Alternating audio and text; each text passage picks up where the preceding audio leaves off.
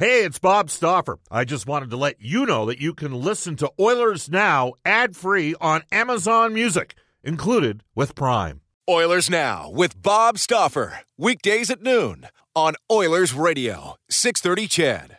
630 CHED and the Edmonton Oilers Hockey Club present the show that is everything Oilers. Oilers Now with Bob Stauffer. Brought to you by Digitex. Office Equipment Solutions North America wide? Yeah, Digitex does that. Digitex.ca on Oilers Radio, 630 CHED. It's 105 in Edmonton. Welcome back, everybody. Bob Stauffer, working from home like many of you. Stay safe out there, everybody. Just had Wayne Gretzky on the show. And we will tell you this is the second hour of Oilers Now. It's brought to you by our title sponsor, Digitex. Hugh Porter and his staff at Digitex, they are on board with you. Stay safe. Digitex is your all-in-one convenient location at digitex.ca, Alberta's #1 owned and operated place to buy office technology and software. In this hour, we will get to some of your texts on the Ashley Fine Floors text line at 780-496-0063. Ashley Fine Floors, providing winning results for over 35 years. We will hear from John Shannon in 29 seconds' time, our NHL insider, and Raphael Lavoie, who the Oilers signed to a 3-year ELC on Saturday. We're on Twitter at Oilers Now. You can tweet me personally, Bob_Stauffer, and Brendan at Brendan Escott. But without further ado, we head off to the River Cree Resort Casino hotline at 780-496-0063. Pleased to welcome back to the show NHL insider John Shannon. Hi, John. How are you? Hello, Bob. How are you? Oh, not bad. Staying safe? Interesting. Well, I mean, to have Wayne on a day, I know you saw stories, I believe, emanating out of USA Today on the possible postponement of the upcoming Olympic Games, which we discussed that last week on the show. Japan hosting that. The COC declaring last night that Canada will not be sending a team, given the context and challenges and everything else around coronavirus. And now Dick Pound telling a very reputable writer, Christine Brennan, that it sounds like there will be a postponement of the Olympic Games. So we're going to start there with you, John. Just a quick thought on that. Well, it's a no-brainer at this point. When you consider the concerns that all the nations that would go, probably close to 150 countries, I think that there are more important things to worry about, and it probably makes a ton of sense for. I mean, let's face it, our country was the groundbreaker on this yesterday when the COC did announce that it wasn't going to send a team, and then Australia followed suit. To me, it just makes a ton of sense. Particularly when you consider the boundaries and the countries that are involved, and some countries are afflicted at this point worse with COVID-19 than our country is. So it's common sense, and unfortunately, I think we're probably getting to that point when we're concerned about all sports over the next few months. Japan, by the way, according to the website worldometers.info, currently at they're reporting 1,100 cases total, which is relatively low. That's only 9 per 1 million. Canada, by the way, has had a spike today of 565 new cases, which has got us over 2,000 now, which is 54 per million. Still pales in comparison, obviously, to but in many ways, Bob, it's apples and oranges when you consider that it's exposed cases, but how many have been tested?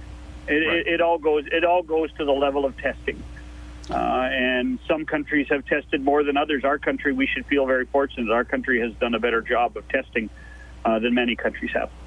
Well, in an illustration of that, Alberta has, as of yesterday, was at 27,000 tests. John. Exactly. Yeah. You know, for 4 million people, in the United States said yesterday they were at 254,000 tests for 330 million people. So you can do the math there. Tells you a lot, reveals a lot right there. Yep.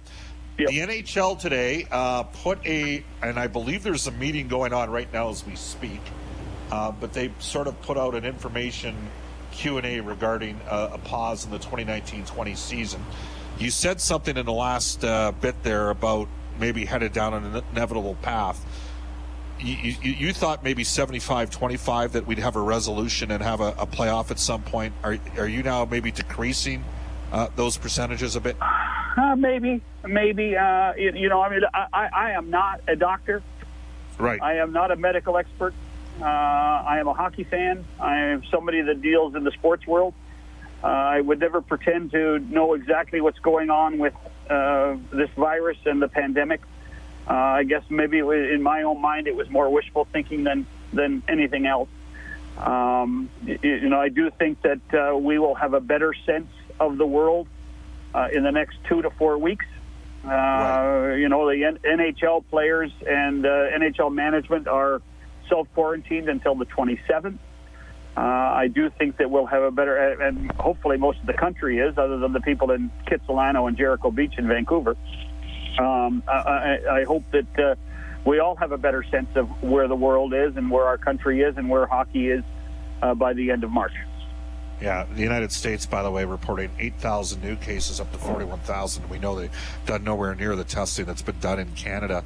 And that's part of this here, right, is we're in a league where 24 of the 31 teams right now are in the United States, and there's some hard-hit areas like the tri-state area. Oh, no question. I mean, when you think of the drastic measures that have gone in New Jersey, in New York, in Connecticut, and the drastic measures that have occurred in California, in order to try to cope, and so in the end, we do look at places like Santa Clara County, where for a hockey position, it all began for us when they closed gatherings of more than 1,000 people in San Jose, and that's where it really started in the hockey world for us. That we needed to find a way to get a grasp of it, and after March 11th, when everything was put on pause, we're still. By the way, it's hard to imagine. It's only been 12 days, right? But it feels like 12 months, and we're still getting a grasp of this from a societal position, let alone a hockey position. Yeah, absolutely. Now, there is an opportunity with this downtime, potentially, and the way the CBA, and you were the guy every step of the way that said, Bob, there will not be a lockout in September of 2020. We know that will not be the case because we've got an extension till 2022. But is there an opportunity to do more than that and to maybe do something similar to what the NFL and the NFLPA did? And, given the state of affairs out there, this is going to be a challenge, John, to rebuild the league and get it back up to where it was at going into this. The only way I disagree with you, Bob, is that we have been through shutdowns before. Hockey's the one sport in the last 2 decades that has had a canceled season. Hockey has a blueprint on how to manage an off season after we lost a complete regular season in 2004. So from that perspective, I think that they're going to try to do everything they can, as long as the government will allow them to. Both governments allow them to be ready for September. I don't think there's anything else going on when it comes to the CBA other than getting through this mess. I do think that there are going to have to be some exceptions made for the cap. I do think there's going to have to be exceptions made to free agency. When does the draft occur? Still no word on any of that off-season stuff.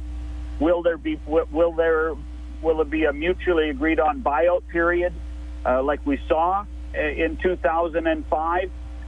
Those are the questions in many ways that will be asked and answered once we get an idea of when and if hockey returns.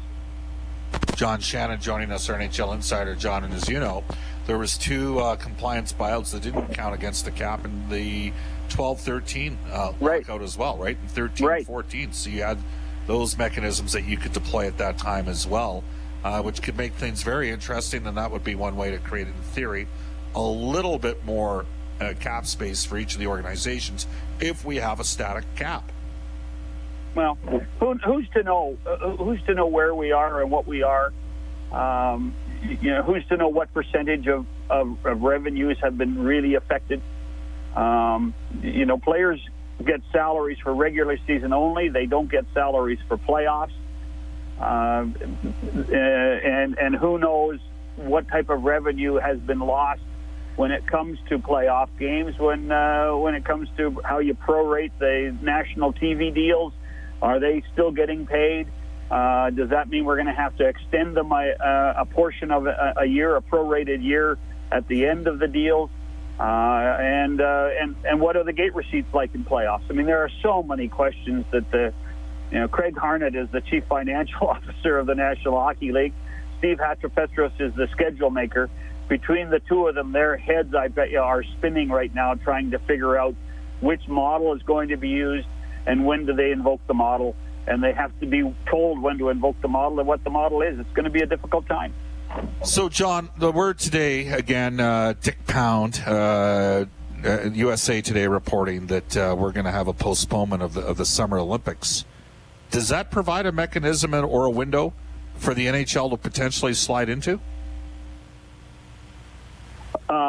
You mean for what? Well, playing late into July, early August.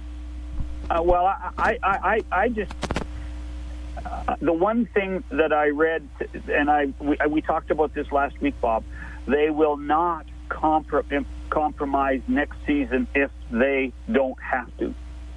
That means, in my opinion, that if they believe that they can play a regular season in August, September, and then start up late, I don't think they want to. I think they want to start full for all 31 teams in September.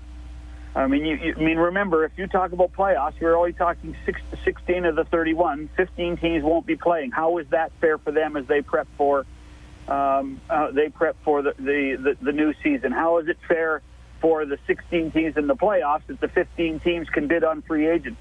It's a Pandora's box. It's a Pandora's box. They want to ensure that September camps are not compromised, that October regular season games are not compromised first, and then they're going to back up from that. John, I'm going to switch focus a bit. Peter Chiarelli was quoted, first time anybody's done anything with him. Not a surprise that it was Bruce Garriock, who is a friend of Peter's, from Ottawa. That's where Peter's from. Mm-hmm. I had somebody say to me, do not be surprised if Peter resurfaces as a general manager in the National Hockey League. I mean, obviously we've got bigger things right now going on with COVID-19 and the coronavirus, and we will continue to provide updates throughout the course of our show on a daily basis.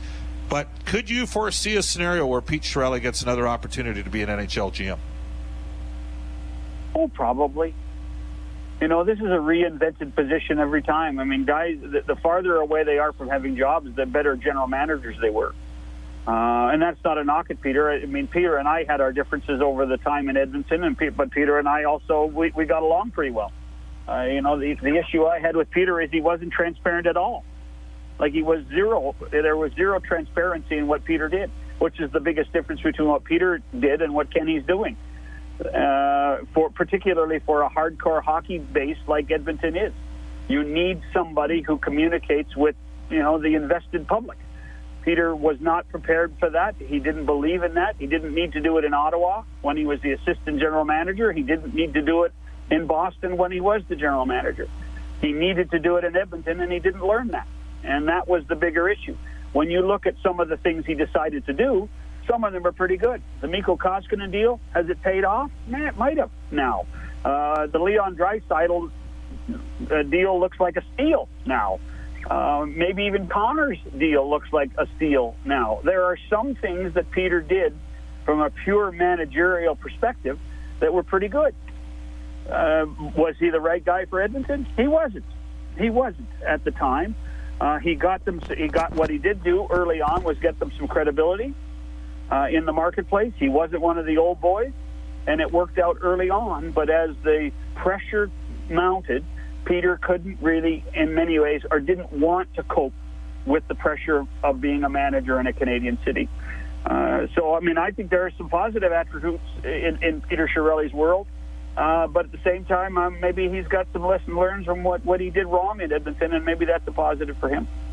Well, it's always funny when it comes to the assessment. I mean, you and me have had this discussion before. We have a lot of people that think Craig MacTavish was a great coach. I think Craig was a good coach, but he never was an NHL head coach any other place other than Edmonton. And maybe that's because he was seen as having an Oilers tattoo. But a lot of people think that Craig MacTavish was a terrible GM, and I don't. I mean, obviously, firing Ralph Krueger and bringing in Dallas Eakins did not work at that time. But conversely, he also drafted Darnell Nurse, and he drafted Leon Draisaitl. Yes, he did. Under his guise as general manager. Those are two pretty good first-round picks. And hey, there were debates on those picks in those draft years. So that's, in hindsight, that's the uniqueness of evaluating is you can find positives and negatives with virtually every regime when it comes to a manager out there in the business, John. You bring up the Draisaitl, and I remember, correct me if I'm wrong, I think the draft was in Philadelphia, Bob. Yes, it was. And I remember sitting with Craig in the lobby of the hotel he was staying at, and he was adamant. There was no question who was at the top of his list. He had a good sense of who was going where, and at the position the Oilers were, Leon Draisaitl was going to be available, and Leon Draisaitl was the guy. No questions, no debates. There was no umming. He told every guy in the media 3 days before it was going to be Leon Draisaitl, and he stuck with his gun. And it has proved to be one of the great moves in drafting. And the guys that drafted ahead of him, and correct me if I'm wrong, Florida, Buffalo, Calgary, right? Florida and Buffalo had the first and second picks. Calgary had the fourth pick. Florida obviously took Aaron Ekblad, who was the consensus number one, right shot defenseman. Then Sam Reinhart, right? Right, and Buffalo, as you know, John, had taken 5 Europeans with first-round picks in 3 previous years. Yeah. And so they were not taken, even though Leon was, to me, not a European player because he played in the Western Hockey League for Corey Klusten and Prince Albert. And Edmonton couldn't have run up faster. Don't forget he played for Danny Lambert in Kelowna, too, when they went to the Memorial Cup. Come on now. Give our friends in Kelowna some credit, will you? They should have won. If you hadn't had Riley Stadel on Draisaitl's line in the final against Oshawa, they would have won the Memorial Cup, John. That darn Anthony Cirelli. That was Anthony Cirelli, the no-name kid. I still remember meeting Pat Morris's agent. He said, "This Anthony Cirelli's going to be okay." And then he goes and scores two goals that night. 2 goals that night in the Memorial Cup championship game in Quebec City. It was a fascinating tournament to watch Leon, who was the MVP of the tournament. Do you remember the shorthanded goal Draisaitl scored in that tournament? Oh. It was just unbelievable. You're right. The outside power move he made to the net and then beating the goalie back to the short side. It was a thing of absolute beauty. And on that note, look, there's bigger issues out there. The U.S. is going through a very difficult time. Ontario and Quebec are really going to be shutting things down. Alberta is testing off the charts, doing great work in that regard. That said, we still haven't got this thing completely under control. But when we eventually get back, Edmonton is still going to be in a pretty enviable position. Whether it's, whether or not we get a chance for a playoff this year, or we're talking September and October next year. Because you could make an argument this year, John, the best 2 players in the NHL might have been playing for the Edmonton Oilers. Certainly top 5. And I'm not, and the difference between 1 and 5 is minuscule. But yes, you're right. I mean, let's face it. If you take Draisaitl and McDavid, I still have a soft spot for Sidney Crosby, no matter what, through all of this. And then, the way Pasternak has played, and Artemi Panarin have played. I mean, man, oh man, those 5 guys. I mean, to me, that was going to be the Hart Trophy ballot anyway on my ballot. Those 5. I wasn't sure of the order yet. Don't get everybody in Edmonton mad at me, but I wasn't sure of the order yet. But those 5 were the top 5 in the National Hockey League at this point for me. All right. Great stuff, John. We appreciate your time. We'll touch base later in the week. Stay safe, everybody. That is John Shannon, our NHL insider. We'll tell you this. The guests on the show receive gift certificates to Japanese Village, steak and seafood cooked right at your table. Edmonton South, Downtown, North Side, Sherwood Park, and now open in West Edmonton Mall. And the folks at Japanese Village, they're reiterating what John says. Stay safe. We'll take a quick timeout. This is Oilers Now. Subscribe to the Oilers Now podcast. Available on Apple Podcasts, Google Podcasts, or wherever you find your podcasts. Oilers Now with Bob Stauffer on 630 CHED. It's 1:27 in Edmonton. Let's go to our Ashley Fine Floors text line. Mr. Canoehead, a.k.a. Jason from Sangudo, says, Bob, please remind people to wash their canoe. No portaging and no touching old oars. That one comes to us from Mr. Canoehead. Oh, boy. Bob, what do you think of this as a texter from a Calgary area code? What do you think of this? If the NHL gives teams a compliance buyout and the Flames get rid of Lucic, do you think the Oilers should have to give Calgary a third-rounder for James Neal? I don't think that would be fair to the Oilers, says the texter, but I bet the NHL will make them, though. I have no idea how this is going to play out, to be honest with you. Who knows? You know what? I think they're going to prorate it. But then if they prorate it, do they have to prorate the final stats then for every player in the league in order to do that? Or do they just go to the numbers that have occurred to that point in the year? You know what I'm saying? It's a good question. Another texter says, Bob, my 6-pack of beer is more expensive than a barrel of oil. Yeah. Okay. Very quickly, the folks at James H. Brown Injury Lawyers want to wish you the best of luck during these very challenging times, and I remind you that when accidents happen, go to jameshbrown.com. Stay safe, everybody. On the half hours, we have global news weather traffic updates with Eileen Bell coming up at 2 o'clock today, and I believe we're going to have is it Jason Kenney, the premier, that's going to speak at 2 o'clock today? That might be starting things off with Jalen Nye. The Edmonton Oilers signed Raphael Lavoie to a 3-year ELC on Saturday. We're going to hear from him after Eileen Bell with a global news weather traffic update. Oilers Now with Bob Stauffer. Weekdays at noon on Oilers Radio, 630 CHED.